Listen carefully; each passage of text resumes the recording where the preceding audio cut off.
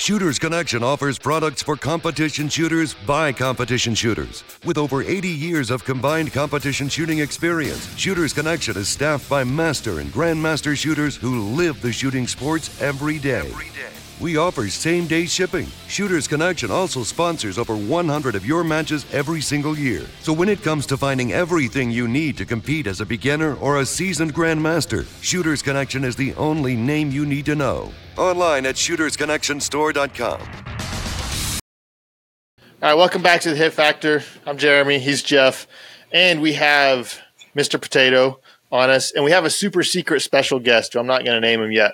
But we'll get to him. If you're on the YouTube, he's world famous, so you'll recognize his shining smiley face.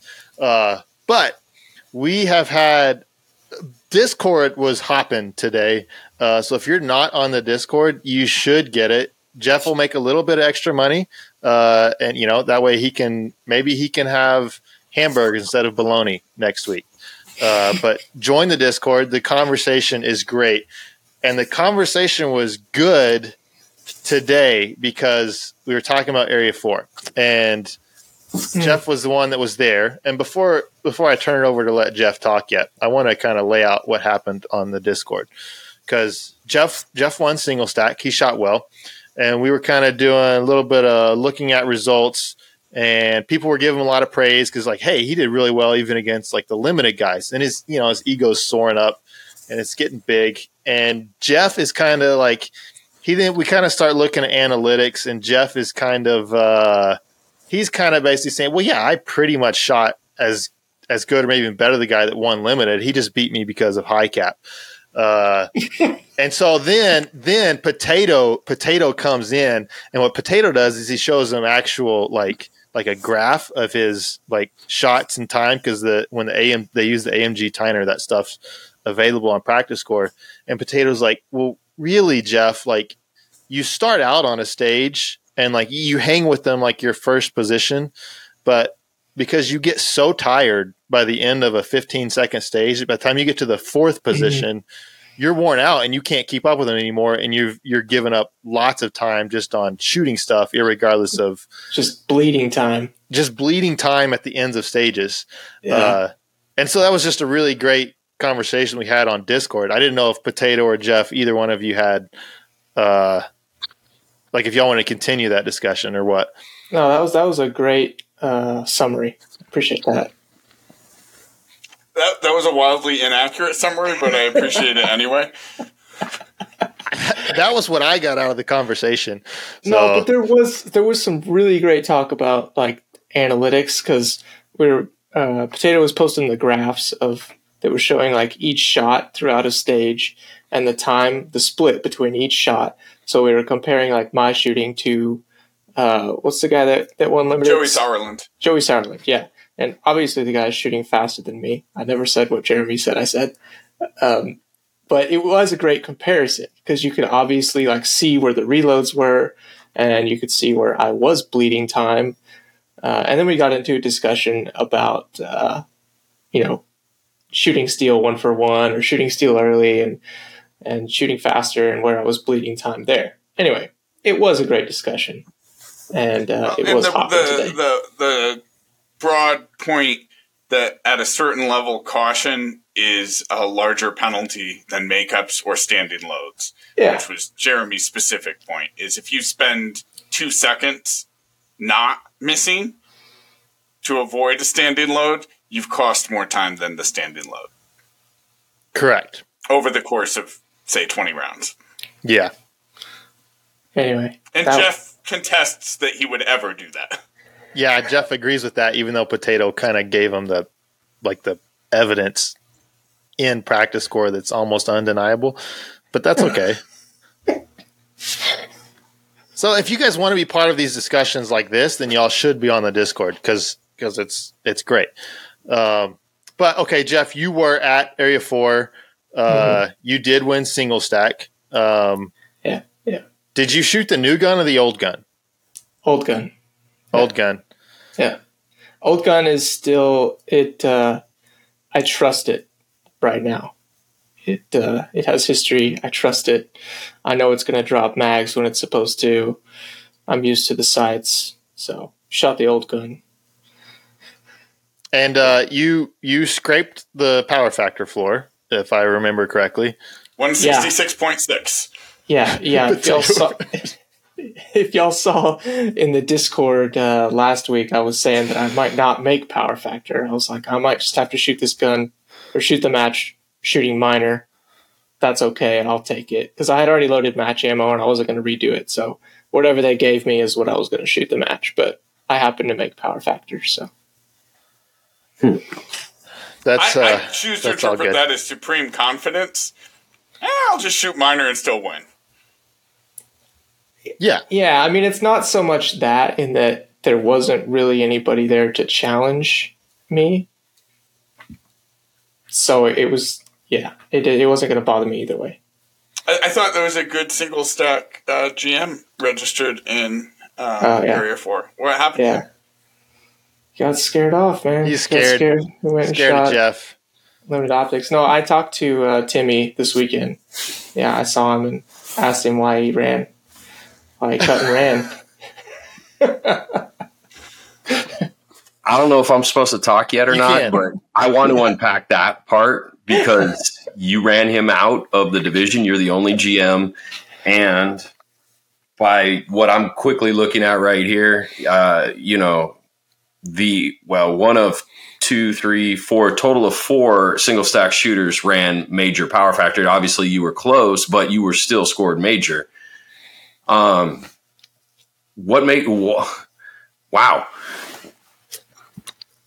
I'm in the conversation now. Sorry. No, you can be in the conversation. We'll let people try to guess who you are. Yeah. They should recognize the voice. They should. They might. But they probably won't. They should. There was a guy at Southeastern Salvage on Saturday who recognized my voice, which that's unusual. That doesn't happen that often. That's pretty cool. Huh. It was cool. He was like, I know you. Where do I know you from? And I just looked at him. Anyway, Area 4 is an interesting piece, especially when you unpack the carry optics side of the competition, because this is the lead up to nationals. And I don't want to diverge because, Jeff, your accomplishment there is one to be very proud of, a 1,400 point score. And the next closest competitor is at 1,200. You did a thing. So congratulations to that. I noticed that earlier when I was doing a little investigative. I am not in the Discord. I would like to be. If you have to pay, I've got American money that I can pay for. Jeff can get you a link, John. Oh, dadgummit. I said your name. Did you? I missed it. John's might be anonymous. There's a lot of them out there. There are a lot of Johns. In fact, that could be I'll go in as me. I'll be me in the Discord. I'm not worried about that. Maybe I should be. When Jeff just laughed at me, that's cool. Matt Hopkins is scared to be himself in the Discord. That's true. That, right? That's true. He's in it. He's in it. True. But let's say this. I don't have any political aspirations. Move on. No, carry optics carry optics is very interesting. We'll kind of dive into that when we get into our. We're gonna have nationals predictions here soon. So Jeff, Area 4.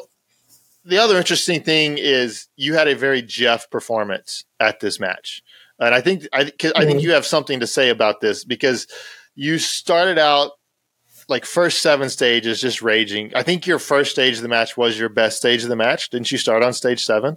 Yeah, true to form. Yes. Yeah, absolute best stage of the match, and then like the last kind of half of the match, it wasn't as good as the first. Like it kind of tailed off a bit. Was there something different at this match, or just tired? It was a combination of 3 things, I think. Okay, so what felt like the last half of the match, the stages, I believe that's when some of the longer stages were. I haven't looked at the numbers, so Potato can correct me. Potato's on it. He'll fix it. He'll figure it out. Okay, they felt longer. All right. So they felt longer. There was a bit more like, I don't want to say gimmicky, but like proppy stuff. So there was a door to open. There was unloaded starts. There was seated starts. That type of stuff was towards the last half of the match.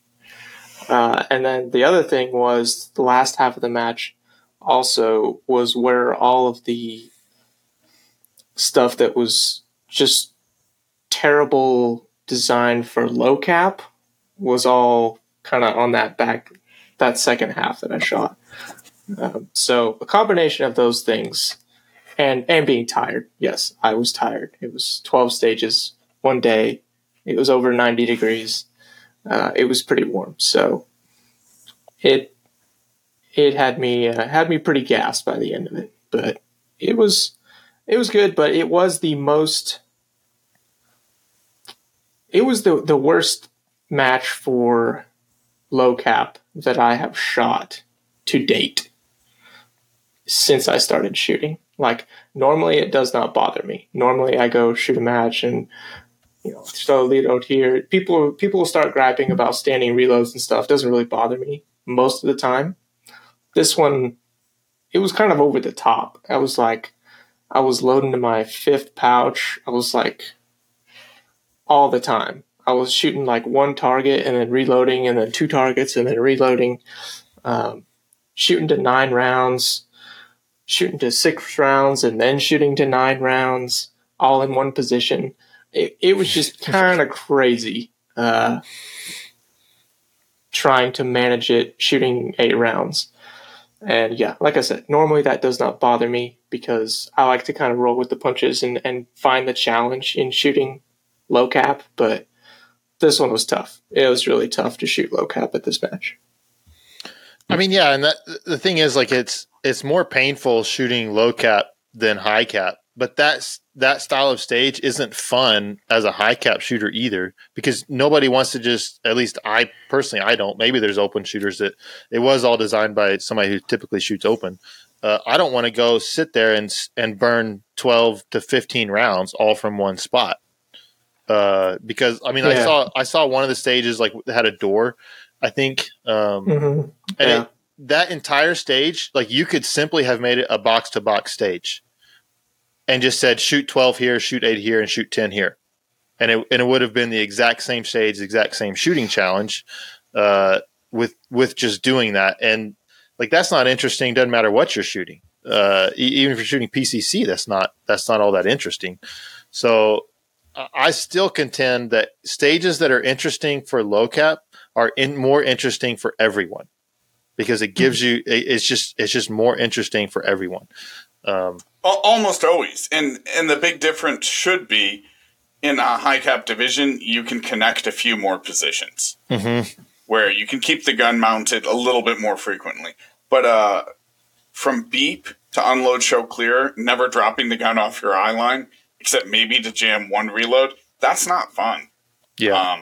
It's certainly not fun multiple stages in a row. One of those, like a rare spice in a 12-stage match, is fine. Sure. Yeah, so that's something that I would love to see better. And unfortunately, I kind of knew that. That's partly why I wasn't at Area 4, even though it was a close major to me. But I kind of knew that going in. That's probably how it was going to be. So I didn't want to waste the time. I figured you weren't there because you were scared. Yeah, me too. Yeah. Of Timmy, but then he dropped out, so I thought you might come. Yeah, I thought Jeff needed this win.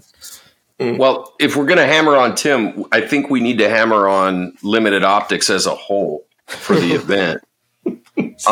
51 shooters, right? Yeah, I mean, there was a turnout, and notably, Potato, you already have your finger on this, I'm sure. Max Leograndis just puts on a clinic, like literally curb stomps everybody else, including Todd Jarrett. Yeah, that's pretty commanding, especially when you look at the fact that Max could have decided to shoot his PCC and curb stomped everybody there. What was the draw? What is the draw to Limited Optics? And the only GM in Limited Optics, Tim Herron, is over there instead of in single stack where he belongs, fighting the good fight. Well, and it's the title sponsor Staccato. So they had 3 sponsored squads for this match. I think 2 of which filled, maybe half Limited Optics shooters. 50 shooters in limited optics, 51 in iron sighted limited. And like you said, Max Leo Grandis absolutely wins. For every major, since they've launched limited optics, I just group it with carry optics. He came in 5th in carry optics. That's the other important piece. That's the other important. Every gun in carry optics is limited optics legal. So until people start beating the carry optics winner with a limited optics gun, it's not a real division to me. Not rain on anybody, but to rain on everybody.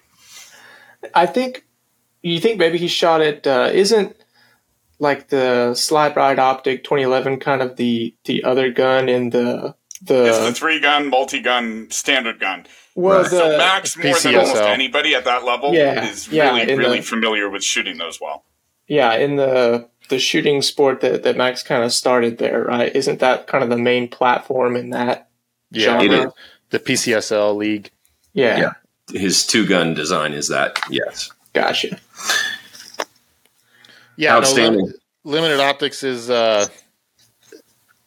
it's frustrating because it's literally it's going to pull. It's just going to pull from. It's going to pull from a ton of different divisions. But Potato's right. It's carry optics with a magwell. That's all it is. It's carry optics with a magwell. And that's really the only differentiation. And so I think you're going to see a lot of people that want to shoot limited optics because you buy a SIG 320. Why would I want to take my magwell off? I'll just leave that on there and I can shoot limited optics. Everything else is exactly the same. I can shoot my Shadow 2 or whatever. Why not shoot it with a magwell? That seems better. So I'll shoot limited optics. So yeah, that's a whole thing. That's a whole thing. I mean, I think 24 months, there functionally won't be carry optics. We'll still have carry optics national, so we can field an IPSC team, but it'll be a zombie division at most level 2s. Right. Interesting. Right. Interesting. It's only right now. It's only holding on because it's what is a real division right now, and it's what nationals are in. So people are signing up for that. That's my take. Jeff, what else on Area 4? They had really good tacos. No. So you had a couple stages that you're forgetting about. You had a couple stages. It was kind of like after lunch, kind of starting the second half of the day. And to be fair, I'm giving Jeff a bit of crap, which is not unnormal, but Jeff drove from Oklahoma that morning. So he actually did have a long day. Even like he didn't get a hotel in Dallas. Is what, like a 3 or 4 hour drive? Sure. Yeah. Let's go with 4 hours. Actually. Wait. What? How far was it? It's 2 hours. Oh, geez. Okay. Never mind. I do that for a local. Right. Okay. Yeah. Never mind. Jeff doesn't have a reason to be tired. Except he had to drive himself, I'm sure. Well, I did have to be there like right after 7, so I did have to get up at 4 o'clock. Which is your normal. That's like your normal standard wake up time for every day. Yeah, but not for most people. So okay, but that's yours. So like you should be operating as normal. But after lunch, like you shot a couple stages and like you were shooting well in the morning, and then you shot a couple stages. You weren't throwing mics, but you threw like a lot more points down, like 10 Charlies, 9 Charlies. Yeah. It was just a lot sloppier. Talk to us about that. At one point, I was just trying to sort of compensate for the standing loads that I was going to have to do. So I decided I was going to take in less confirmation and try to rip a little bit. I never really felt like I was risking mics. And I didn't pick up any during that time, but it was just my way of trying to make something out of a situation I didn't really like, I guess. But yeah, that's what it was. And it got sloppy there for, I think, 2 stages. I had like 9 Charlie and 10 Charlie on those 2 stages. And then we decided to reel it back in and take in some more confirmation. And, I didn't get awesome or anything, but kind of back to my baseline. I let it get off the rails there for a little bit. But it was interesting being able to do that on the fly. That was what kind of made it interesting, because I've never really been able to do that. So that was kind of a first for me at this match, was being able to show up, be like, okay, I'm going to rip a little bit. Rip, not really getting the outcome I wanted, and then being able to reverse that and go back to baseline. So that's kind of a new tool in my toolkit that I don't know that I really had before. I don't really know when I picked it up, but it was cool to see that live and be able to do it. So, yeah, that's honestly, that's one of the, I think, most elusive skills in our sport, is being able to control your speedometer, so to speak. Yeah. A lot of I agree. Not many people can do that. Yeah, because up until really this match, like we've talked about in the past, I always shoot better at matches. Like, I always shoot better at matches than practice. I've never really known why. Not something I can really, I don't know, quantify, I guess. But at this one, I was able to control my shooting and kind of understand it a little bit better than I had before. So it was just different. It felt different at this match for one reason or another. So we'll see what it feels like this weekend. I'll be heading to Free State to shoot in Kansas. So maybe I'll experiment with it a bit more and try to rip on a couple stages and see if I can reel it back in. Yeah, no, that's cool and interesting to kind of mess with. All right. And then, Jeremy, your secret guest has the inside scoop on the other Area 4 drama. Yes. Beyond Jeff's post-lunch slump. Yes. I don't know to what extent I need to comment on this at this point. Potato, I gather from our pre-flight here that you got a little more into it. You've seen a little more documented information about it, but I've spoken to one of the shooters who were involved, and his take on it is there was clearly a discrepancy in the timer position that cost some number of seconds. So even so, he still ended up with the overall win. However, the swing in points that did not go in his favor would have given him not just the Carry Optics division win, but the actual overall win for the match, meaning he would have been high shooter overall and beat Casey for that overall title. I haven't seen anything on it. I just know one guy's take on it, and I have a conversation scheduled with the other guy who's involved in it. So that's probably as far as I can carry that ball at this point. So we can go further than that. Wasn't there also a cash payout at Area 4 for placement? Was there? Yeah. Oh, yeah. Yes. That makes it interesting. Yeah, I actually think the Carry Optics cash payout was like $1,400 or something like that. Wow. Was there one for overall? That's a good question. I don't know. I think it was division, and I think it was division and podium slicing. Yeah. So it was who just, came second and third? Difference of a few $100s. no, I think it was division, and I think they did some class payouts as well. Well, it would. So what's being spoken, because it's out there. Like, this is not, Ben has shared it. I've seen it in several different places, social media. So Nil shot, I think it was Nil's even last stage. Was it last stage of the day? It was one of Nil's stages. Which stage? Which specific stage number? Stage 6. Okay, that's what I thought. I was looking at competitor, and that's what I thought. So Nil shot the stage, and his time is quite a lot faster than anybody else. And we got video of it, and the RO, the scoring RO, is standing way, way, way far behind him. And orienting the timer to the ground. Right, right. So you can give the shooter some space if you kind of know your timer, and you're pointing the mic at them, and you sort of know the acoustics of the bay, and they're shooting an open gun. You can be back 5-6 yards, especially if there's a big retreat. Like, there's a way to do that and staff appropriately. But that is not what the video shows. Right. And the other thing you have to do if you're going to stay back, if you're RO, you should be doing this anyway, as long as the shooter's in a very safe position, watching the timer for the last shot at least, so you can see, hey, this timer is picking up last shot, especially if you're not close. And that wasn't happening. That also protects the shooter because more than once people have unload, show clear, racked a round out, hit the timer. Yeah. Just added 2.5 seconds to their time. So, I mean, as an RO, you want to catch the last shot both ways. Yep. Actually, the cash payout for Carry Optics was the winner got $1,500, but also first place GM got $500.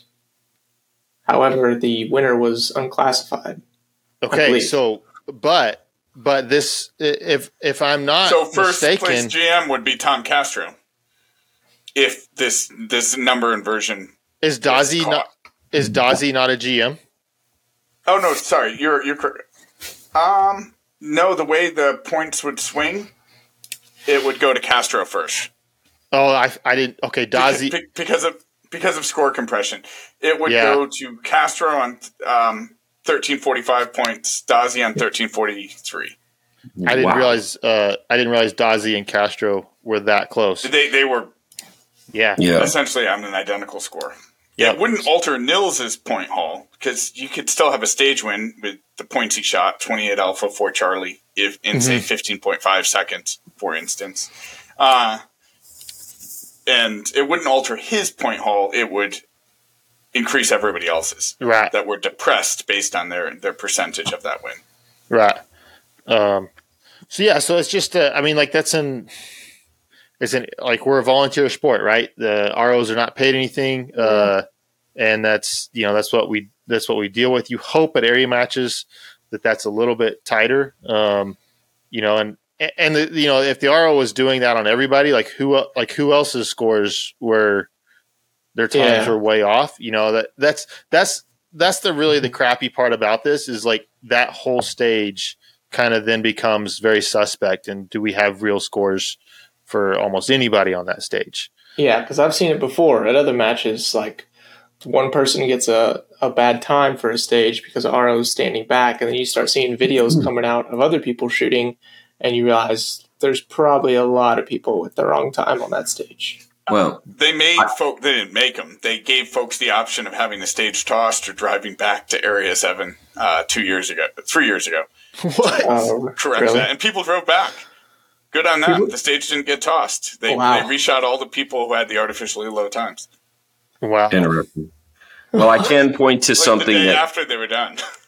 I can point to something that Christian said when he and I were talking today, and he mentioned that he felt like Casey's time was also skewed on that specific stage based on a conversation that he had with Casey at the match. And in looking at Casey's time, he's a 1260, and just to see somebody as dominant and as fast and as in touch with his shooting as Christian be almost 2 seconds off of that and more than 3 seconds off of Nils, it's probably pretty blatant at that point.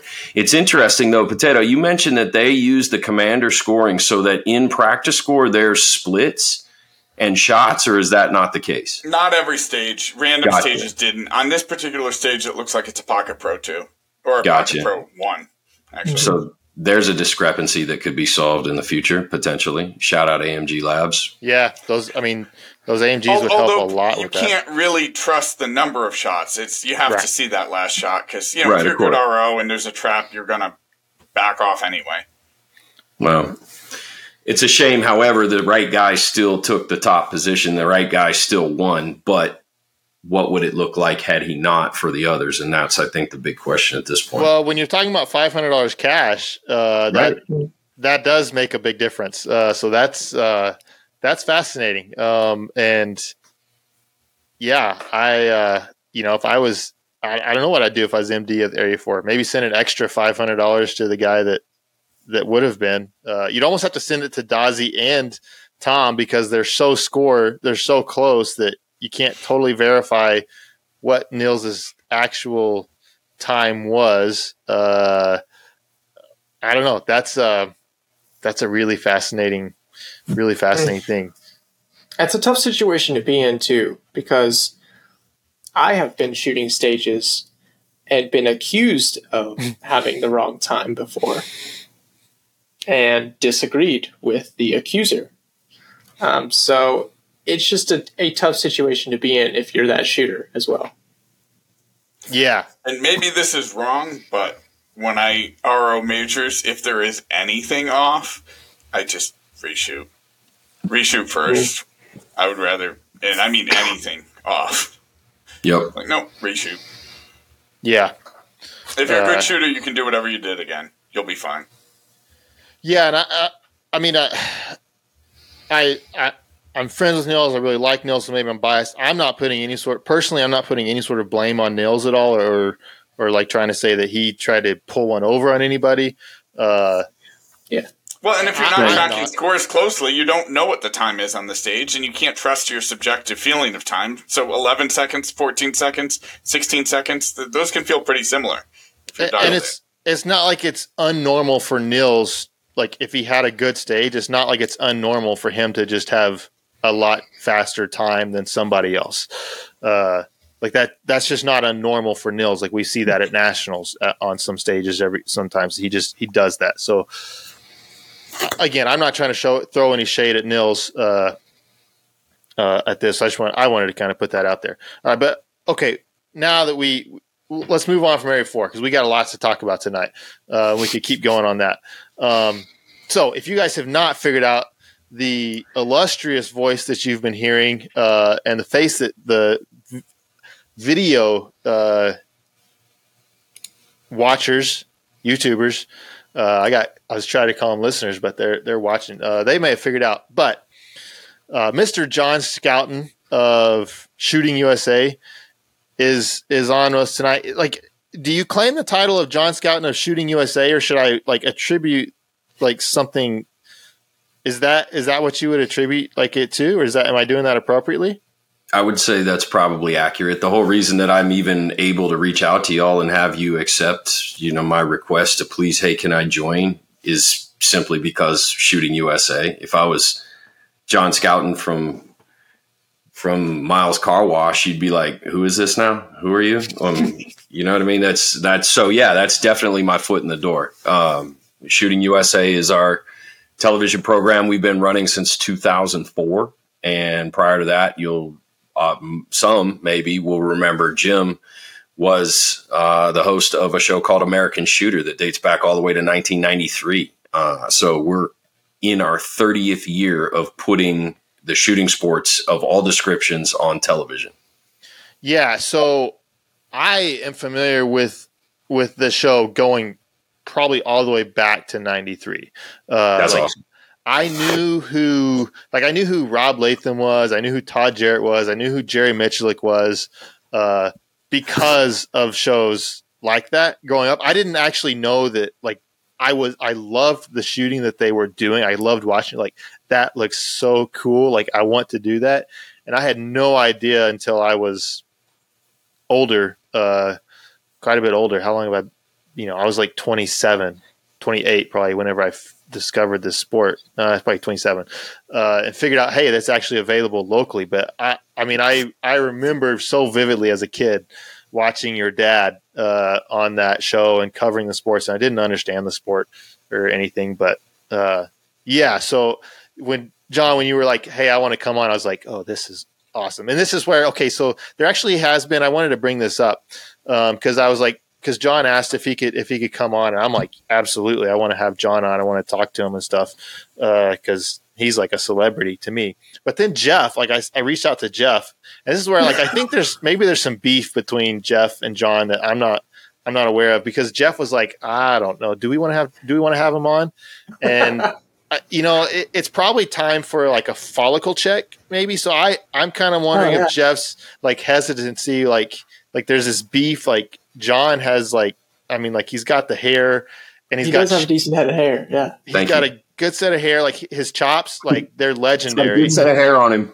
like you got that, and so the chops have been through an evolution. They're not quite. I mean, they're trimmed up a little bit. There's been times when they've been a lot more pronounced, but that's a personal item. I kind of had to back that off a little bit. And when I look back on that now, some of that stuff's turning up on YouTube. I'm like, those were a little egregious, dude. Those were a little out of regs.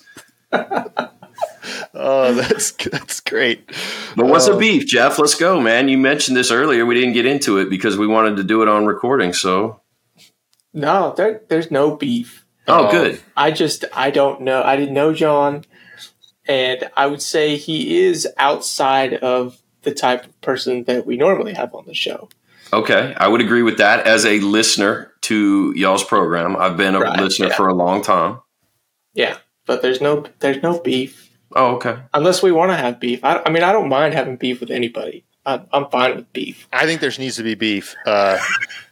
So that way, like if Shooting USA ever wants to have like the hit factor like on their show, you can just leave Jeff off because he has beef with you, and I'll no, would never. That's ridiculous. Jeff's the sole surviving original member. That's true. You leave him off. Right. Yeah, what happened? What happened? You were just a guy with a target on his back, Jeremy. That's true. Yeah, what happened to Jared Sasquatch? Why is he not on here anymore? He's changed jobs and moved. He works for FN now. I learned that the hard way.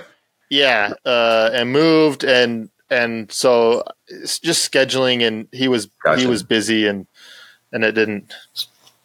He needed some time away. No big deal. I was thinking there was actually going to be some beef. I thought y'all were coming with something. That's cool. I mean, Jeff has beef with lots of people, so there could be some there. But I don't have beef with anybody. Okay, it's all one-sided beef. All right, so John, we are really really glad that you're on the show. But you specifically had a reason for coming on. In the Optics Nationals is coming up as we're recording this. It's in 2 weeks, a week after this should come out. There's going to be a Bill Drill side match again at Optics Nationals. Is that correct? 100%. So if you remember last year at Optics Nationals, Hennig Wagren and Leif Kunkel, Hennig Group and GX Products, they ran a side match where folks bought in for a couple of chances at a fast bill drill, and they did payouts by classification, and then they did an overall payout for the fastest bill drill, which incidentally went to Isaac Lockwood.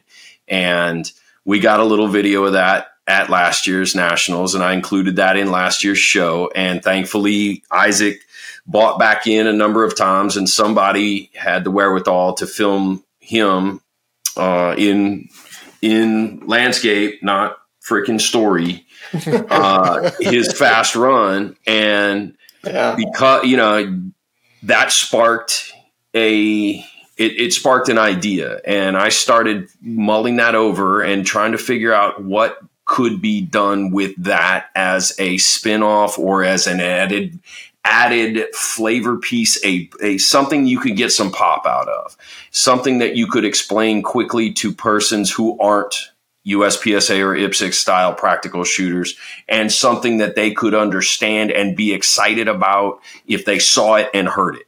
And thankfully, as that started to continue to marinate,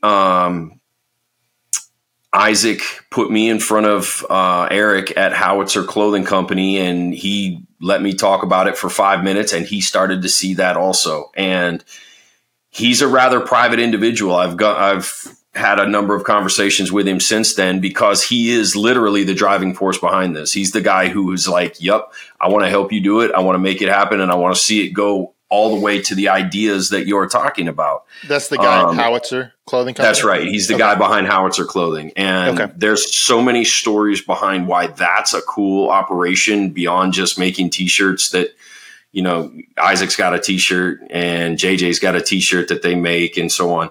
It's way, way, way bigger than T-shirts, what that guy is doing and what that company is doing for law enforcement and military groups who need training but can't afford it. He's donated in the 2 years that he's been doing this. He's donated $2 million worth of training using his guys, his pro staff. And I'm not talking about he has his pro staff give the training.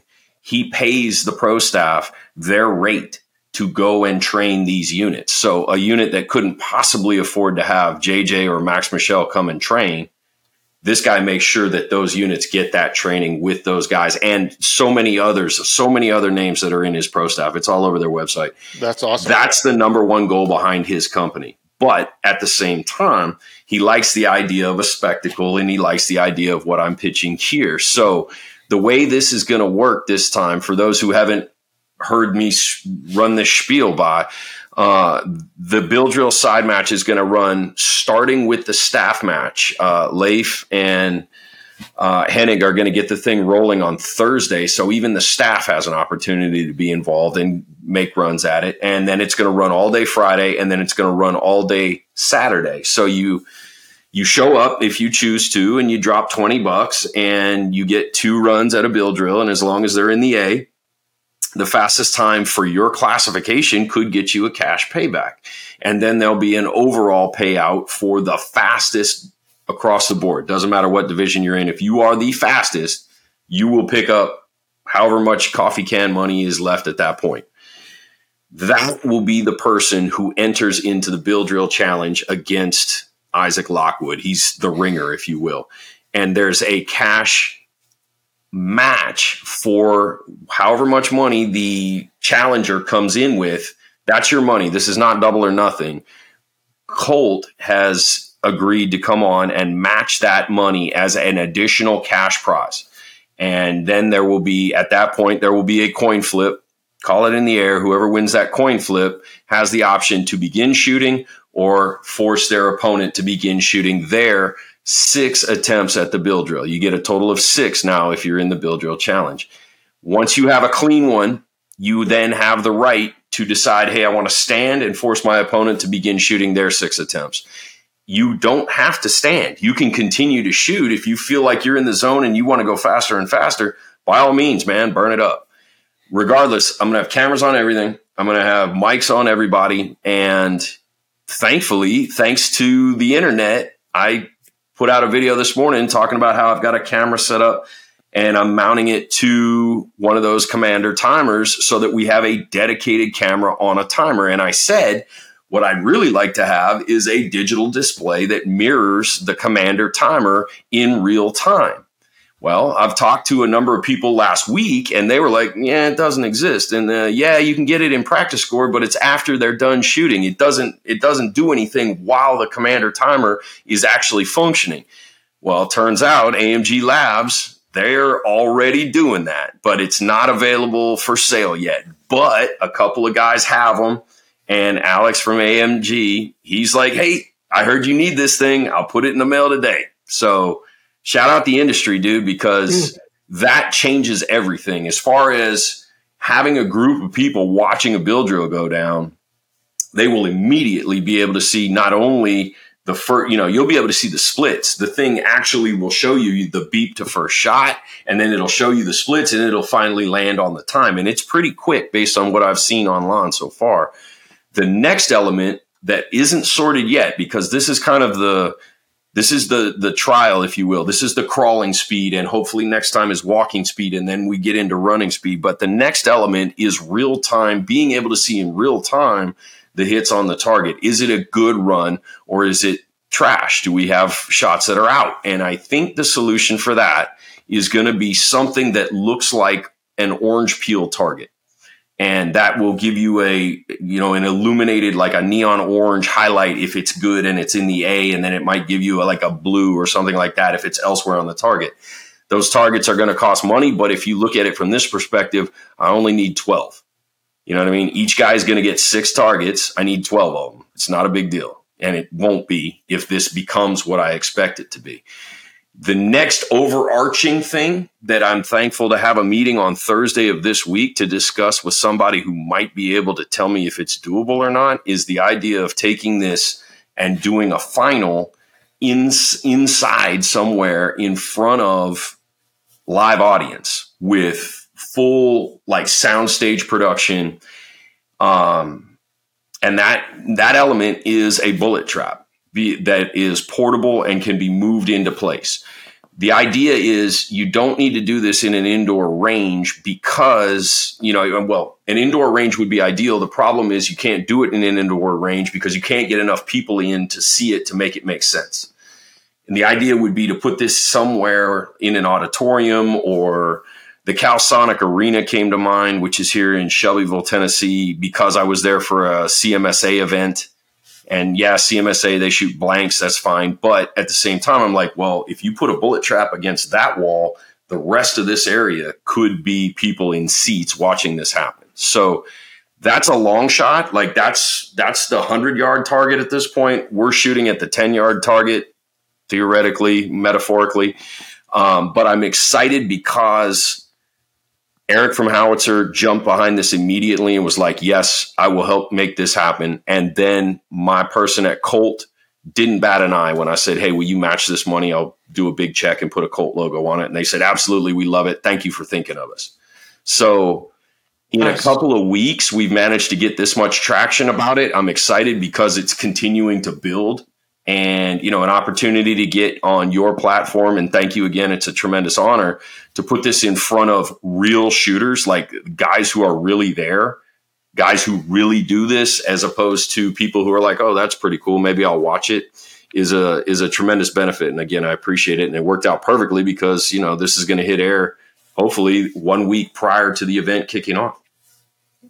Yeah, that's really cool. It's so fascinating to me because it's such a 360 thing for our sport, in that our sport started out of like quick draw. Right. Like it started from how fast can you draw it? And it developed into like, well, we want more than that. And it's just slowly developed into, into the hit factor scoring with all the divisions that we have, all the different guns that compete into it. And I assume a big reason for the appeal of this for you, and especially for the viewers, is that, and you get 22 minutes for an episode? We occupy a full hour. However, for what I'm going to make out of this, with the lead up being the qualifier over a couple of days, I'm going to dedicate a camera to that, and the guy's going to stay around. So everybody who comes through, if you're an interesting person, if you're a kid, if you're fast, if you're slow, it doesn't matter. That's going to become a hodgepodge of how we get to the final. And then segment 2 will be the final. So this will boil down to right at about 10 minutes total of television, if you will. But you're right. And the fact that this comes from back in the 60s when the leather slap guys were just stand there and burn it up.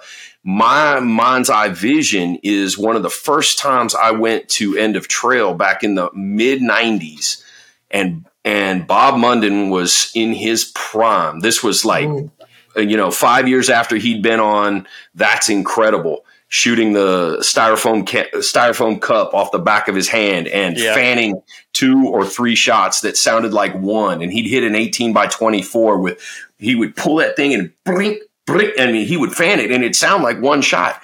But there would always be a guy on the loudspeaker at End of Trail calling people to come see the fastest gun alive. Come see the fastest gun alive. Gather around and see the world famous Bob Munden. You're not going to believe, blah, you know what I mean? So that's the role that I play in this. Is I love this so much. And don't get me wrong, I love IPSC USPSA style practical shooting. I love field courses. I love watching guys break down a course of fire and decide where they can gain time, where they're going to take risk, where they might carry a magazine versus a reload and have a couple of extra shots, and how that could go wrong if they need a pickup somewhere.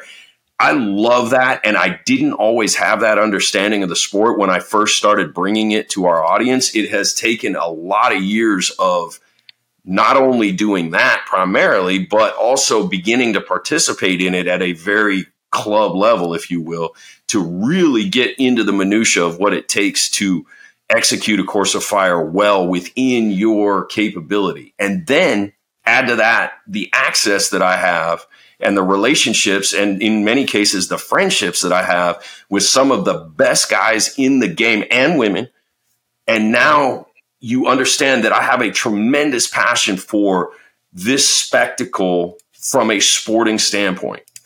And many people have asked, most recently on the Hunters HD podcast with Brian, why is this not mainstream? Why don't we have a production truck out here? Why doesn't this look like an NFL production or a NASCAR production? And the answer has always been it's money. But if you get away from the idea that we can't do something because we don't have money, and you figure out what we can do if we judiciously and as good stewards apply the money that we do have, there's a lot that can be done here that goes well beyond just setting up a security camera that live streams. And I'm not taking anything away. That's a way to do it too. But if you've ever tried to watch that, it's painful at best. So let's do what we can with what we have now. Let's get some momentum behind an additional idea related to things that we all love to do anyway.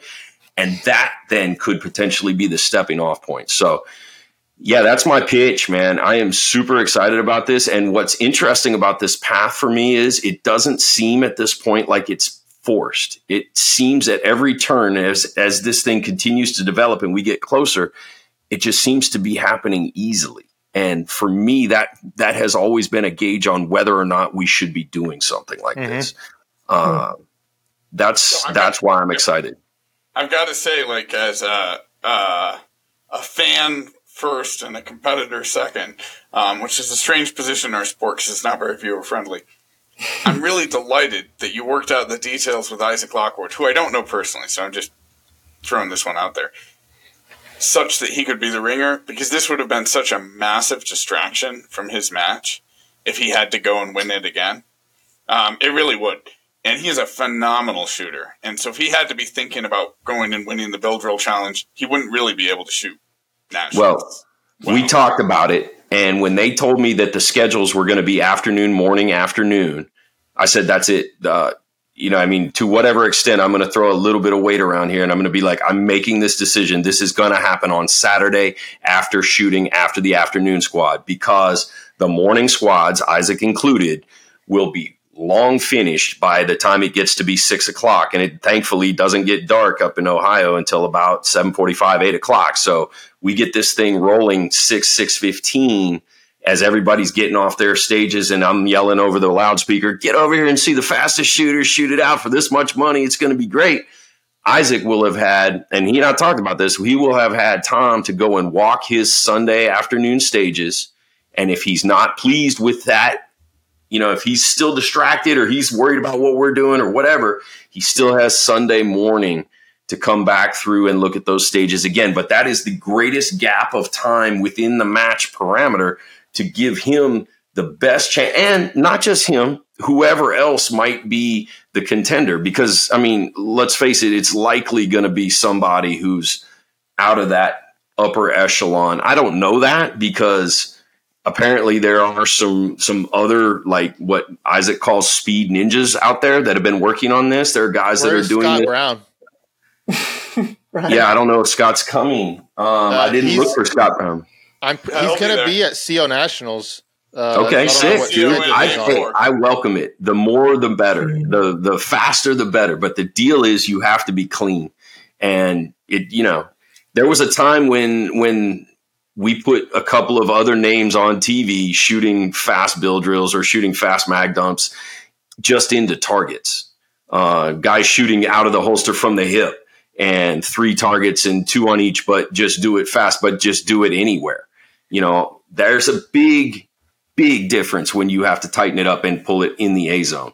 One of the first only getting 6 attempts in the finals. Yes. Look, Bill Drill has never been. I have never put time into it. It doesn't fit my skill set. But you could give me 6 attempts at that, and I could very you lock you might not clean it. You lock up on one, and then you have a nice one. You everything goes real well, but you have a Charlie. Next one you fumble your jaw a little bit. Even 6 attempts kind of sounds like a lot, but when you're going for that at No, it's ultimate not. speed. It's really not, and that's by design, dude. That's part of the strategy piece that's put in place here. Because originally, when we first started talking about this, it was like, well, what does it look like if we do 10? You know what I mean? This thing's only a second and a half. What if we give them 10? And I'm like, nope. It needs to be 3 targets. You're going to see 3 brand new, clean paper targets. Mm-hmm. Shooter 1, whoever you are, whichever guy you are, shooter 1 to the line. And I did make this concession with Isaac. We talked about it in the interview that we did yesterday. He asked that because he will be coming into it having not shot a bill drill. And I said, well, you got 2 options. You can go to the practice bay, or we can just say this: you get 2 not for score runs, and the opponent, the contender, you also get 2 not for score runs to knock the rust off. And honestly, that's the kind of thing, that's the kind of noise that, be 1, 2, 3, 4, 5, 6, 1.3, 1.4 seconds that will get people's heads turning. And they will, if they haven't heard me for the last half an hour yelling over the loudspeaker, get over here and see the fastest guns. As soon as they hear that go off, if they give it M, they'll be there. You know what I mean? So that is one of the concession pieces, but 6 is by design because it's not too many, but it's more than what you did to get involved in the first place. And the idea that a guy can get out there, theoretically, you could get out there and go 1, 2, 3, 4, 5, 6 and put up like a 2.25 and be clean. Holster your gun and sit down and be like, beat that. And now the pressure of all the people around and the cameras and the interview and who's cheering and what did he just do? Should I do a 2-1? Should I try to do a 1-9? Should I go 1-8? Like now the mental piece starts happening. And that's the feedback. And that's the thing that's going to allow me to make something in the form of a show that's longer than the 1.5 seconds that these runs actually take. You know what I mean? This thing is going to be built on multiple angles and literally unpacking. What are you thinking? What's your plan? What was that about? What happened there? What went right? What went wrong? So I'm very excited. Right? Like for gymnasts, when people tune into that in the Olympics, it's the stories of the gymnasts. Right. And it's sort of, you want this person to win, right? And I hope he still has this big old mustache. Everybody will see that mustache and they'll want Isaac to win. And then, they'll want Jack Brown to displace him. Or Scott Brown to displace him, right? Like, it could be Scott. Come and knock him out. Okay, I have a question. I think Scott Brown probably can on-demand hit in the 120s. He's going to have to. I don't know that. But if he's going to be the man, he's going to have to do it. I'm excited. I have a question, because you've said this, whoever goes first, they get the coin flip. They can decide if they go first or not, and say they on their second run they have a 1-5, and they decide to let the other person shoot. Does that person still get their other 4 runs? Yes, absolutely. Okay. You bank your run. Back. It's like, 100%. Hey, I just shot a 127, beat that, and so then you wait, and they get it on their 5th run, so they just have 1 run left. And that's true. And they hit a 124, and you're like, okay, well, I've still got 4 runs. And so then you hit a 119. All right. Well, now they have 1 left, and it's all right there. I can only hope it goes that well, Potato. I really, I believe it. Dream, like I've dreamt it. I've dreamt it, and I've seen it. You want a baller run on like the second for the whoever goes first. So they're like, you know what, I'm going to hold, and then you want the other guy to have to take 4 or girl, whoever it is, to take 4 or 5 runs to get there. And I want 150 people standing around looking at that LED going, what? And then it gets silent when it's the next guy's turn. It is quiet, silent, and all you can hear is shooter ready, stand by, beep, and then people go crazy. I'm telling you, the closest thing to it lately that I've been involved in is the speed final at the Rocky Mountain Air Gun Challenge. And yeah, it's air guns, but I'm telling you, they get 250 people sitting around watching 2 guys shoot out for $7,500 in cash. And it's electric. It goes from silence to literally a crowd of 250 people screaming. And that is what I'm trying to replicate here. Yeah. And there's there's 2 things about this, which I think are great. One, the wider audience that aren't familiar with USPSA, you can explain them and they can understand what's happening right away. hit factor. You admitted yourself, like, it took me years in me getting involved in actually shooting. I was filming this stuff and I still didn't really understand it that much. You cannot coach the audience to understand what's happening in an hour long, which is not that much actual hour time. But the other fascinating thing is the payout for this will probably be bigger than the payout for the person who wins the whole match. Oh, absolutely. Well, if I had it my way, it would be 5 figures. And if I had it my way, and honestly, another idea, and this is completely half baked, so I'm hesitant to share it. But if I can walk into a nationals where I'm going to be covering it for Shooting USA, and we walk the courses of fire, and we look around, and I look at what does it look like from a camera angle? What are the points looking like here?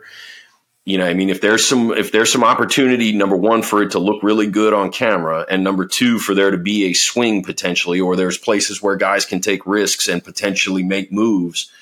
What does it look like if I come into a nationals and I've got another sponsor's check in my back pocket, and without saying anything to anybody, we just go, okay, seal it up in an envelope. The secret sponsor stage is stage 15, whatever. And stage 15's on, that envelope, the secret sponsor stage doesn't get opened until awards. And they tear that envelope open at awards, and it says the secret sponsor stage was stage 15. And whoever won stage 15, doesn't matter who won the match, who won stage 15, come on up, here's your check. I would love that, but I want the competitors to know it. Right. I so know. This is here's what I want. This is here's the Dragons Cup version of stage wins. So you're having a not phenomenal match. You're in Odessa, Texas, which is pretty bleak. Right. And things have gone poorly. Well, guess what? If you win a stage, you get cash. Right. So your match is over, but you might be able to knock a stage win out. 100%. And what that does is that skews the scores for everybody who's in it to win it in a really good way, because they can't coast, because those match points are no longer theirs, or you sort of compress the scores from everybody underneath that high hit factor on that stage. And so if there are stages where Johnny A class and Sally M class can swing for the fences, hook up, and get a stage win, and that will alter the course of the entire match, that's good. Well, here's what becomes fun about the idea for everybody of not letting them know which stage it is ahead of time. You can pretty well rest assured that if I've got this thing happening and it's working, and again, this is a long shot idea. This idea is not fleshed out at all. Well, we'll see the 7 cameras. Maybe. Exactly. We will have cameras on the stage, and typically we can film up to maybe, if it's a 20-stage course of fire and it's a 3-day match, you'll likely see us on 7 or 8 of those stages, just from a scheduling standpoint and what makes sense for what we have to do to make it work. So all of a sudden, it makes a lot more sense to press if Shooting USA is covering this particular stage. Does that mean some people end in disaster? Does that mean some people move in the match? Not for me to determine, other than, hey, there might be some money behind it. There might not. It might be 2 or 3 stages. It depends on how much interest I can get.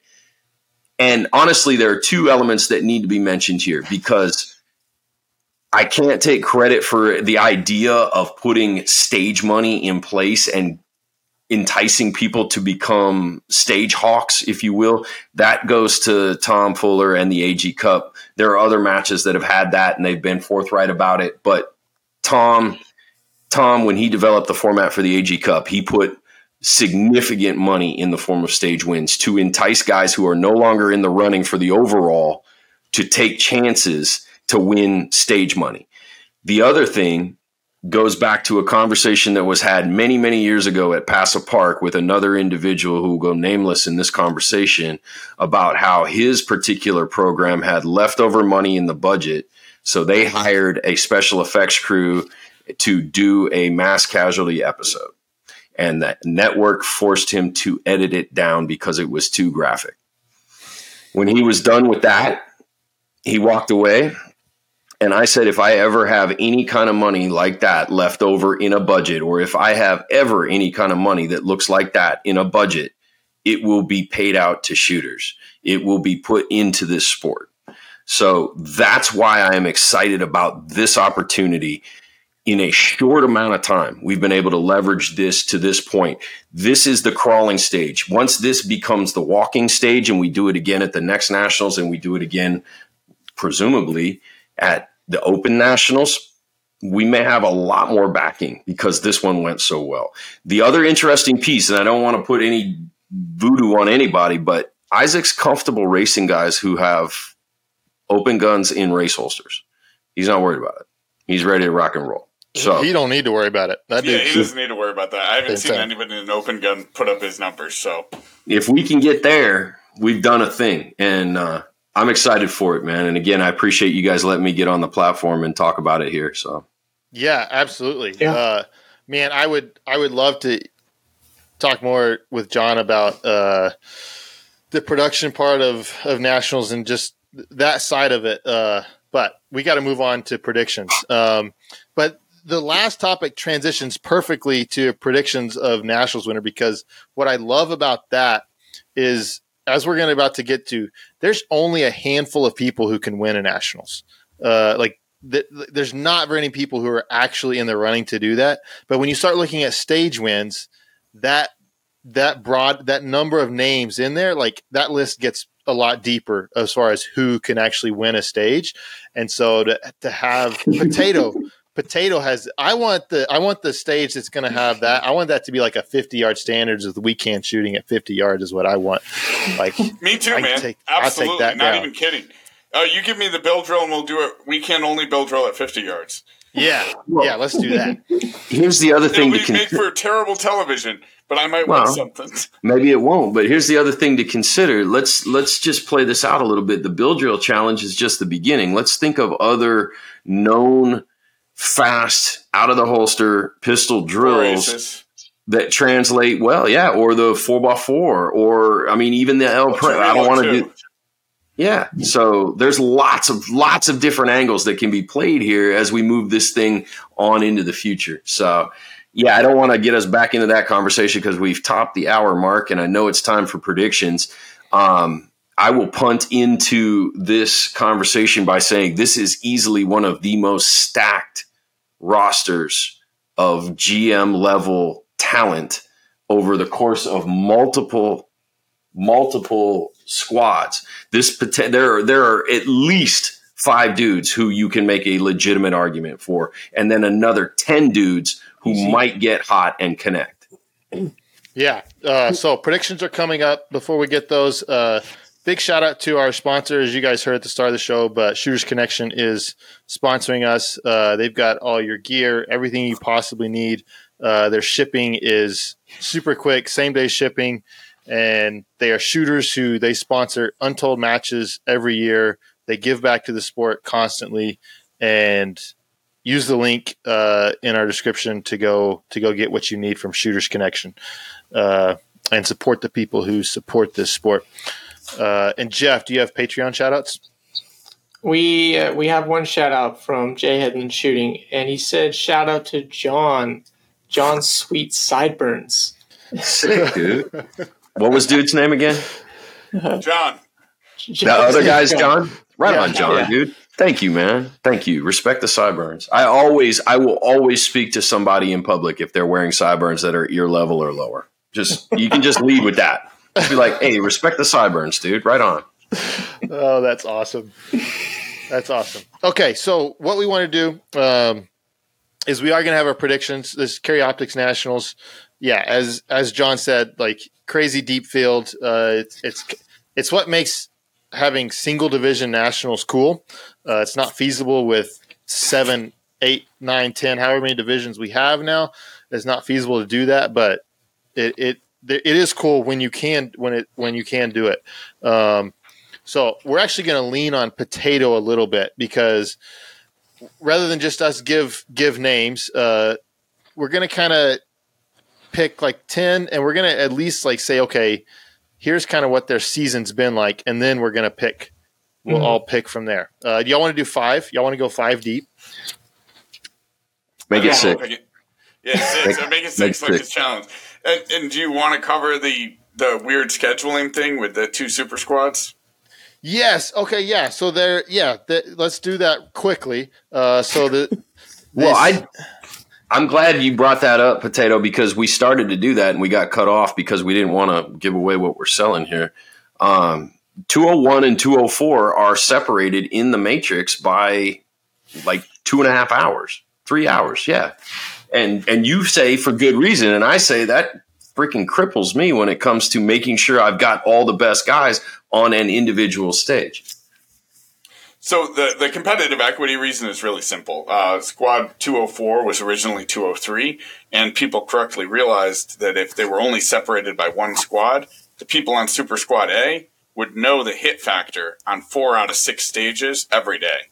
The people on Super Squad B would only know what Super Squad A did on 2.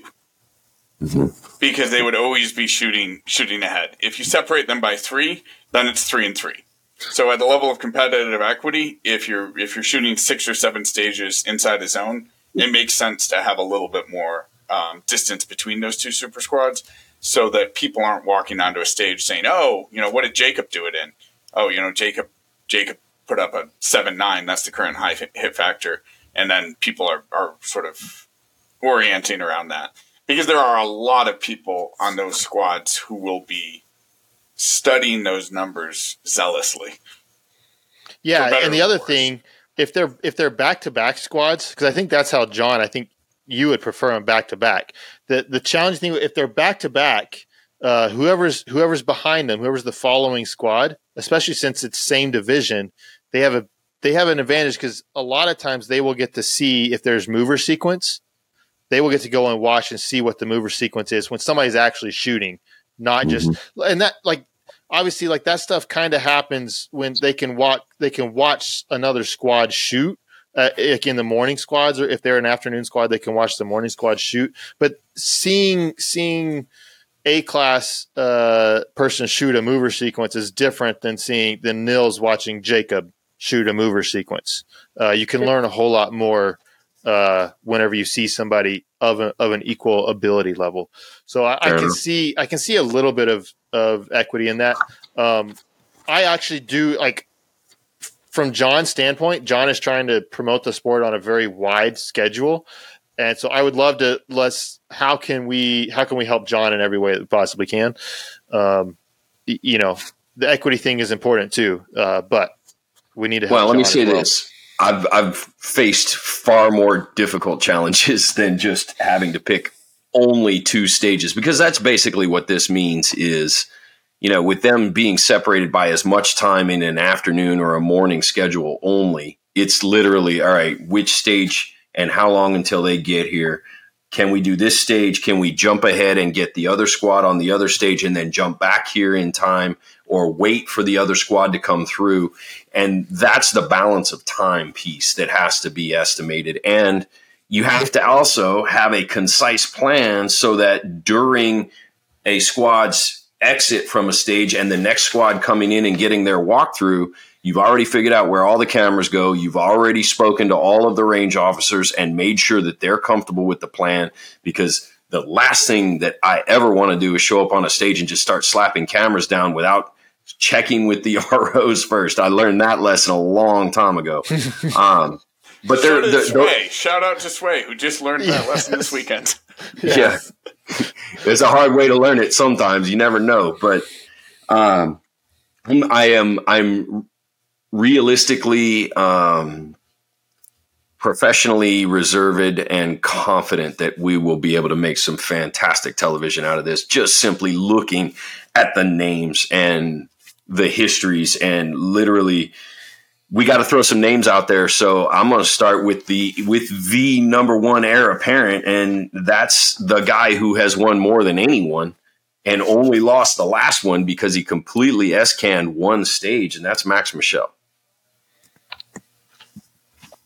And I hope he's in y'all's top 6, because if he's not, I don't know what y'all are drinking. Yeah, and he's had an excellent 2023 to date. The only match he hasn't won in 2023 is a match he shot a couple days before the guys he was racing with. Right. And he shot a really, really consistent, clean Area 6. But I think sometimes it's hard to set the pace. Mm-hmm. I agree. Yeah, Max has been a couple years prior. Like Max won all the first 5 CO Nationals. 20, yeah, he won 2016 to 2020. And to be fair, like the first few of those, the division was not uncontested.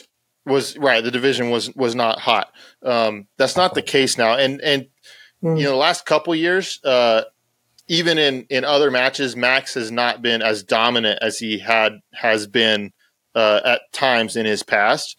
But this year, like it really does seem, you know, he won Dragons Cup, which is probably the deepest match outside of deepest match so far this year, as far as the level of talent in CO. He won that. The other matches, he's beaten Mason.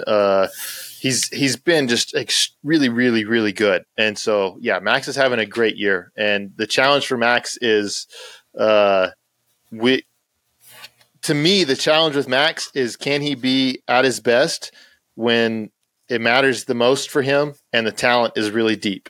That has been historically the challenge for Max. And so we'll see. Then we got, next, I'll throw another name out. Potato's going to have more names that we have. The other most next one is Nils. Nils came off like the hottest, like he had the biggest year ever last year, as far as he won 5 nationals. Now, Rob Latham didn't have the opportunity to win 5 nationals when Rob Latham was in his prime, but nobody's ever done that. Nils won everything last year. So that's that. That being said, following up a year like that is very, very, very difficult. Yeah. And we've kind of seen that a little bit in results. Nils hasn't been he did not win a Dragons Cup. He did not win Area 4. He was at Area 6. Who won Area 6? Hetherington won. Hetherington won Area 6. So like Nils has been at these matches. He's been competitive. He's been at the top, but he's not won them. And so that's interesting. Hetherington, we got to bring Hetherington up next. Not that he's next. We're not in any sort of order right now. Yeah, are we like listing the top 12 that we think are in the sport right now or something right now? This is just kind of giving a background on before we give our predictions, just to like so people know like the names and what we think of their year right now. Okay. What factors into that? So Jeff, you're a fan of Hetherington. Yeah, I think he's incredible. Why? I think he a lot of times approaches stages differently than a lot of people will, or he'll try something that other people didn't think of. You see him do a lot of that in low cap, like throwing in freaking double loads and shooting to 11 twice and just different things like that. And he also has a very different shooting style. So he almost just like quickly walks around a stage, like never bringing the gun down. He looks very different when he shoots. So he's definitely a different flavor when it comes to CO shooters. And kind of like we've talked about in the past, he has one of the greatest abilities to just like blow a match completely out of the water. And everyone's like, what the hell happened? And just like win overall at the match, right? He hit a couple matches in production last year where he was, 5th overall on top of all the open Gs. So he kind of does at an area match. He kind of does ridiculous stuff. He has a different technique, and he has his own flavor of shooting. So he's a really interesting contribution to nationals. Yeah, he has a gear that almost nobody else has. Okay, next one, Christian. John, I think you're maybe big on Christian. What do you think about Christian this year? I will say this, knowing that he went into Area 4 and beat Nils and beat Nils while giving up a 37-ish point swing, 37 plus point swing that shouldn't have gone against him, arguably, debatably, still was able to pull that win off by almost 20 points. That tells me that very capable professional athletic individual who is, mind you, world champion in the open division, that doesn't necessarily apply. He speaks very concisely about the fact that he is out for titles. He wants to win titles. This doesn't help him win another Open National, but this potentially is a trophy case title, and that's what he's here for. And he's ready to back it up, obviously, as he showed when he threw down in Texas. So that's exciting for me. The other thing that's exciting for me, Aaron Edens, your defending USPSA Open national champion, is going to be running a Karyoptics setup. In the same squad, led by Jacob. You got Aaron and you got John Browning. So the three guys from AMU are coming over with their Karyoptics gear. Also in that squad is Shane Coley. I love Shane like a brother. I've known him for years, but unless something like completely unexpected happens, I just don't see it. Also, Shane took a pretty bad spill at Area 4 and had stitches in his quad. In his quad, I didn't know that. But also in that squad is Christian. So you've got an interesting smattering of talent in that 204 squad. And Hyder. So you have a bunch of open super squad friends. You got it. Interesting. Yeah, that gets me excited to watch John Browning with a dot. I've never seen him shoot anything other than limited. I'm not picking John to win, but I look forward to seeing where he finishes. I'm sure he's going to shoot really, really well. I guarantee you he'll have a good soundbite no matter what happens. Yes. Yeah, for sure. And we didn't mention on Super Squad A, JJ. Yeah. Obviously won it 2 years ago. And never is far from being. It will always be in a position to win. Right. Nationals is a different game than these other matches. Like, winning Area 4, winning Area 6, winning Dragons Cup, like all that stuff's great. But Nationals is it's a different animal. It's just a different game. And JJ always seems to bring stuff to Nationals. Sometimes he brings other stuff with him. But, JJ this year, he's not been JJ of past at these other matches so far this year, at least what I've seen in results. It's not like he's been terrible. He just hasn't been quite the JJ past. But again, Nationals is a different animal. Is Sal shooting this year? Surely. I did not see Sal. I don't think Sal Luna is shooting Karyoptics Nationals. Because, last year was a bit of a surprise that Sal showed up, but he was, third at CO Nationals last year? Am I remembering correctly? You're incorrect. Oh. Okay. I thought Sal came in. He did very well. He was right around 90%. Your podium from last year was Nils, then JJ just edging Max into third. Okay. I'm sorry about that. And then Sal's not there. Mason, we've not mentioned Mason.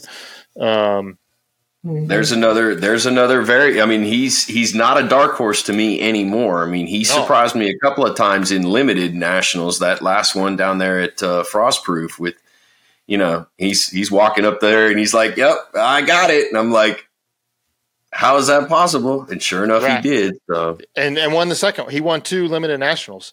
You betcha. But Mason hasn't won the one that he wants, which is CO or production, right? Production. Those have been his 2 main divisions, and he's got the talent, he's got the skill set.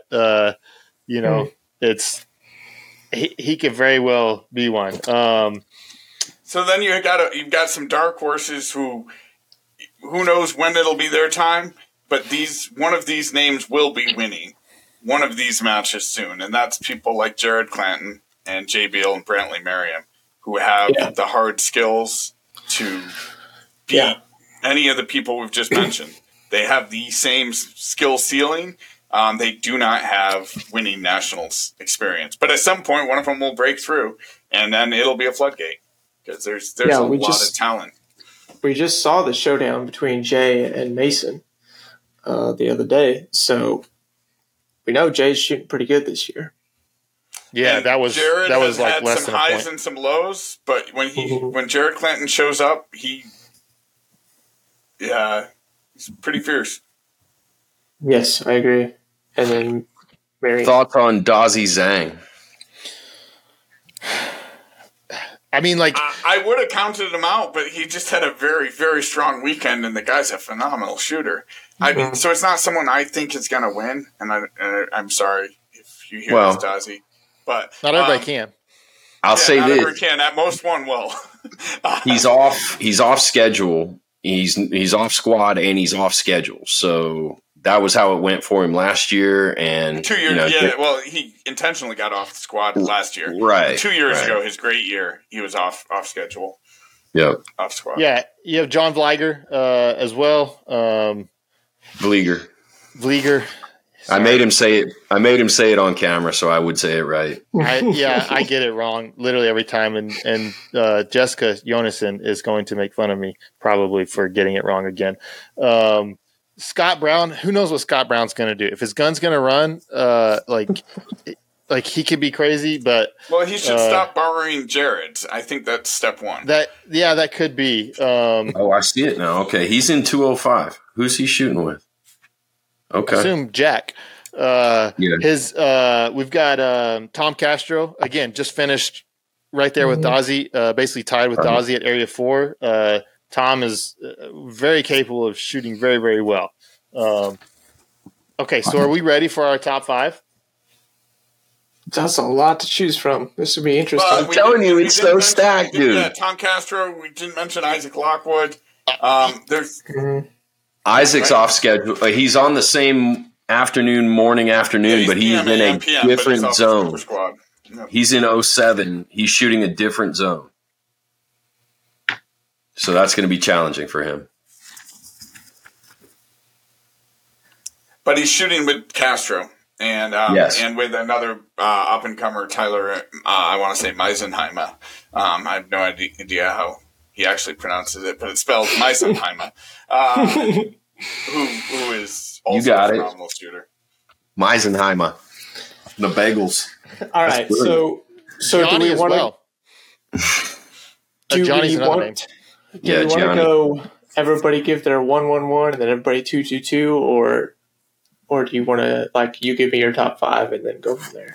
Since we got 4 of us, let's go top 5, but we'll do it in order from 5th to 1st. Okay. So everybody gives their 5th, or are you going to give me 5 through 1 first? 5 through 1. Each person will give 5 all of theirs. That because we got 4. We've been going for a while, just to be more concise. Who wants to go first? Who has their list? I got Mason 5th. Okay. All right. Who do you got in 4th? John? Who, me? Yeah. Oh, all right. I thought everybody was going to give their 5th. All right, 5th to 4th. You want my 5th all the way to 1st? Like you want my picks? Yeah. Okay. All right. So I'm going Mason, and then I'm going Aaron Edens. Now I need my top 3, and I got to go. Shoot, man, that leaves me with no space for somebody who's going to be mad at me. That's why I wanted 6. I asked for 6. No, so I want somebody to be mad at you. One of these people is going to be upset with me, but that's how it's got to go, man. So it's going to be Nils and then Max. I think Christian can win this thing, man. I think Christian can win it. I mean, that's notable. And that leaves Jacob Hetherington out, dude. He's going to be mad at me. And that leaves JJ out. He's going to be mad at me. And JJ's not in there. I still am not 100% confident in the equipment. I think the equipment has. Oh. I think the equipment has messed him up in the past, and I think it will do it again. That's fair. So to underscore here, there are 10 people who actually could win. Oh, I know. And I got buttonholed. Which is almost never the case. There's usually 3 people and like 2 who are in contention. Or maybe it's a deep field and there's 5 people. But there are 10 people who, if you tell me in 2 weeks, oh, so-and-so just won, I'd be like, yeah, that makes sense. Yeah. That's kind of the beauty. That's what's so awesome about this one. To me, the pick that stands out from John is Edens there at 4. Yes, he won Open Nationals. I haven't seen him with a Carioptics gun. Maybe he has shot it. I just haven't seen the results. That's my dark horse. That's my card. I texted back and forth with Joel a little bit. Hey man, how's the team looking? What's going on there? And he said if Edens messes around and gets hot, it's a problem for people. And that dude he's powerful. He is in a physical position at this point. And I'm not saying that Jacob isn't, but I think Aaron has a different mindset and has a different physicality that you're not seeing from the other 3 or the other 2 that are coming from the Army team. You got inside insights right there. Yeah, there's a video with Tilly is interviewing him. This is maybe 4 years ago. And he basically says, well, what do you want to do? And Aaron says, I want to win everything.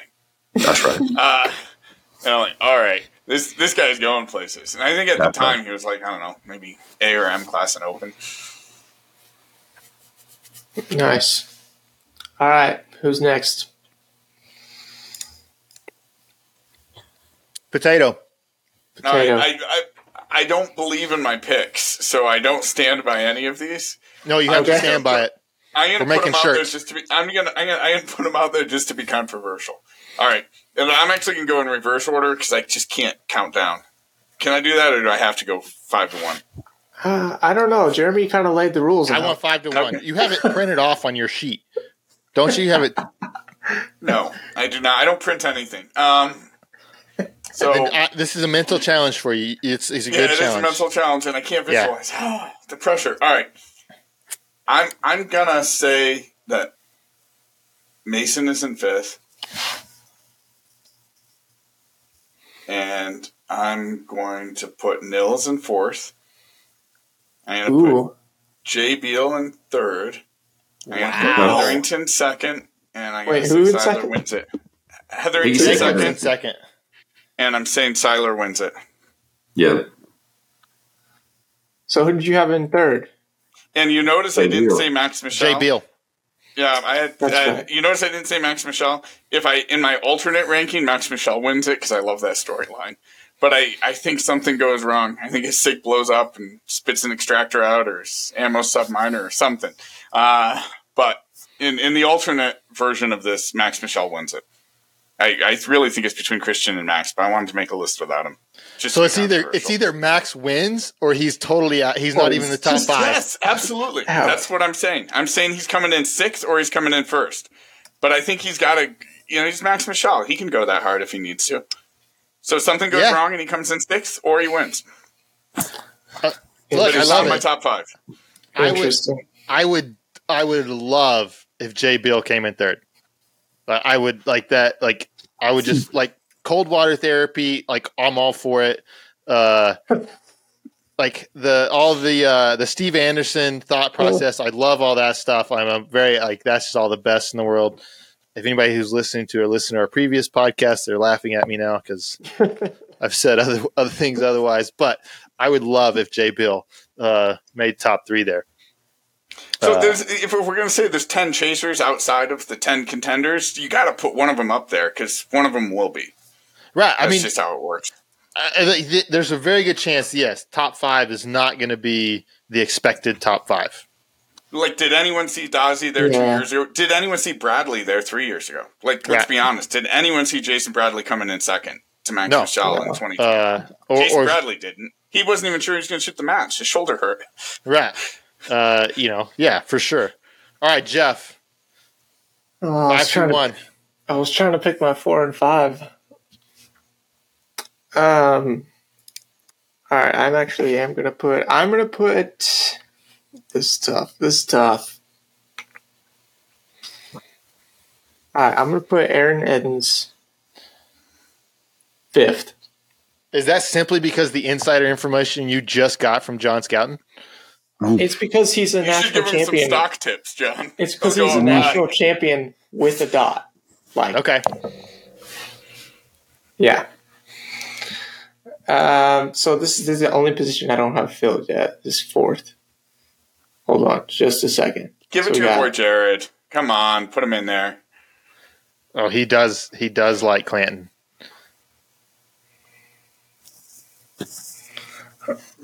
I love Jared. I love what he's doing. But I don't think he's there yet. I hope he proves me wrong. I really do. But I don't think he's there yet. Did y'all mention Jay Clay? Were y'all mentioning him just a second ago? That's Jay. Yeah. That's Jay Beal. And then we didn't mention Brantley Merriam either. Jay Beal is the guy who turned me on to that AMG display. Yeah, he's been showing that on. He's awesome. Shout out that dude. Yeah. Okay, I got it. All right, so I got Aaron in 5th. I got Max in 4th. Oof. I got Nils in 3rd. I got Christian in 2nd. And I got Jacob winning. Wow. Okay. Man, the names you left off that list. It hurts. There's no good way to do this. I'm shocked that I didn't pop smoke and get out of here before this, because now I'm thinking about all these dudes. This is I can't believe crazy. I didn't say Brantley Merriam, because his trajectory is 26th, 9th, 4th. Like that's a trajectory. Math wise, he's there. Yeah. Dude, this field is ridiculous. It's exciting. I love this field is amazing. It's stacked, bro. It is. I wish I could go to the match just to do live coverage of it. I wish that I could do that, because that would be awesome. Okay, number 5, the very popular pick in number 5. I have Mason. I have a tough time. I have a tough time envisioning Mason being outside the top 5. He could win it, but I just have a tough time seeing him not figuring out how to be in the conversation in the last few stages. 4th is Max. Okay. That feels like an insult to Max, but it's like what do you do? 3rd is it's gonna make him mad, because I have him the lowest of anybody. I have Christian in 3rd. Just the lowest that anybody's got him. He listens to y'all's podcast. Just wanted you to know that. I know. You're just staying true to your form, Jeremy. Just shitting on Christian. I don't feel like that's my form. Look, I don't feel a need to justify it further, but I've got him in 3rd. I've got Nils in 2nd. Look, it's nationals. Like Nils just he brings it to nationals, and when you've won as many as he has, nobody in the field has as many as he has. Nobody and there's I can't discount that. As hungry as the other guys are, it's different to be hungry for it, and it's different to have been there and done that time and time and time and time again. So I've got Nils there, and then I got Jacob winning it. Probably because I want to see Jacob win this match. He DQ'd out of area 6, area 5. He DQ'd out of, but he won barrel area 6, pickup. Correct? Yeah, it was a barrel pickup. Just twirled the gun. Pretty easy to do, honestly, especially on a barrel, because those guns. If it was just a plastic, if it was a plastic barrel with no carpet, the MD should have fixed that. You got to be safe with your gun, but and I don't know the situation, but Jacob's a monster. For everything that Jeff said, I don't care what anybody else does. Nobody can stop Jacob from winning this match unless he screws up. Like that. I do believe that with Jacob. Ooh. How about nobody picking JJ for the top 5? Yes, that's crazy. This is hard to do. It's a difficult thing to do. It really is. I got him tomorrow at 2:00 to talk about nationals. So thankfully that interview will be over before this hits the air. Oh no, I'm gonna screenshot. I wrote everybody's names. I'm gonna screenshot it and put it on the the Instagram, and I'll make sure I tag JJ. Tag everybody. Yeah, for sure. Well, don't tag the people whose names we didn't mention. We probably should have. I'll answer for it. I'll stand by it. I want, prove me wrong. Again, the rest of the top 10, there's going to be a bunch of names, too, that aren't on these 2 squads. It's going to be Tom Castro's and Isaac Lockwoods and whatnot. Dazi's. Yep. We're going to look, the top 20, like the percentage of finish of the dude that finishes in 20th place is going to be absurd. Like, I could very easily see it be like 94% and you're in 20th place. For sure. Which normally 94% is like top 5, at worst. Like traditionally top 16. Like if you're 16th place in a normally fielded nationals, you're around 85%. I was about to say you're mid 80s. Right. And then a less populated division, it goes all the way down to 81, 82. Correct. In this one, you'll be at 20th place, and I think you'll be 20th place well over 90%. And I think 80th place will be 100. You'll be back in 100th on 80%. Oh, maybe, possibly. It's just a crazy deep field. It's no insult to somebody that is a threat to win this, and if they weren't in our top 5, because there are a lot of threats to win this that we didn't list. Did you already look at the percentages and placings from last year? Were you just talking about that? I was not looking at those. No, I was just going off my head. So top 16 were all inside 90%. Yeah, that's insane. I think 19th place was 90%. And so you had to go to 20th to get to 89. Dude, and top 86 people were in the top 80%. Yeah. That's insane. Somebody's going to shoot 80%, and they're going to come in 111, and they're going to be like, I'm terrible at this. And you're like, for most of the history of USPSA, you would have been just outside the top 16. Right. Absolutely. That's nuts. So, yeah. Brilliant. Well, that's awesome. John, thank you very much for coming on. I really enjoyed the conversation. Yes. I want to have you on more after. I'd love to get an after action report of the Bill Drill Challenge and Nationals. I still want to talk more about just the production side and Shooting USA side of stuff. Let's do it. So I've been a fan for a long time. I'm going to feed people 20s the whole match. Yeah. You bring a handful of extra 20s. You send Scott my way, Jeremy. Dude, can we sponsor shooters and Yes, can we bankroll people and then get a cut of their winnings? Yes. That's between y'all. Whatever y'all want to do. Hey, y'all need to also go check out Shooting USA's video where John interviews Isaac Lockwood, and they talk about last year and kind of how he approached it last year and the money he put down and the conversation with his wife and all that. So it's a good video. So go watch that. He's a cool dude, and I'm super excited to see this happen. It's would you be able to put that link in the show description? Yeah, for sure. Yeah. Mm-hmm. That would be awesome. Sweet, dude. Give me them YouTube views. I appreciate that, Jeff. That's cool. We'll do that. Yeah. Also, Potato coming on, offering incredible insights. I believe those were near autistic levels of insights, as it has been eloquently stated in the past. Most people aren't going to get to this point, so that's okay. I feel all right saying it. But thank you for coming on. And it was awesome. For everybody who listened, thank you for listening, and we'll see you next time. Sick. Thanks, fellas. Yeah. Bye.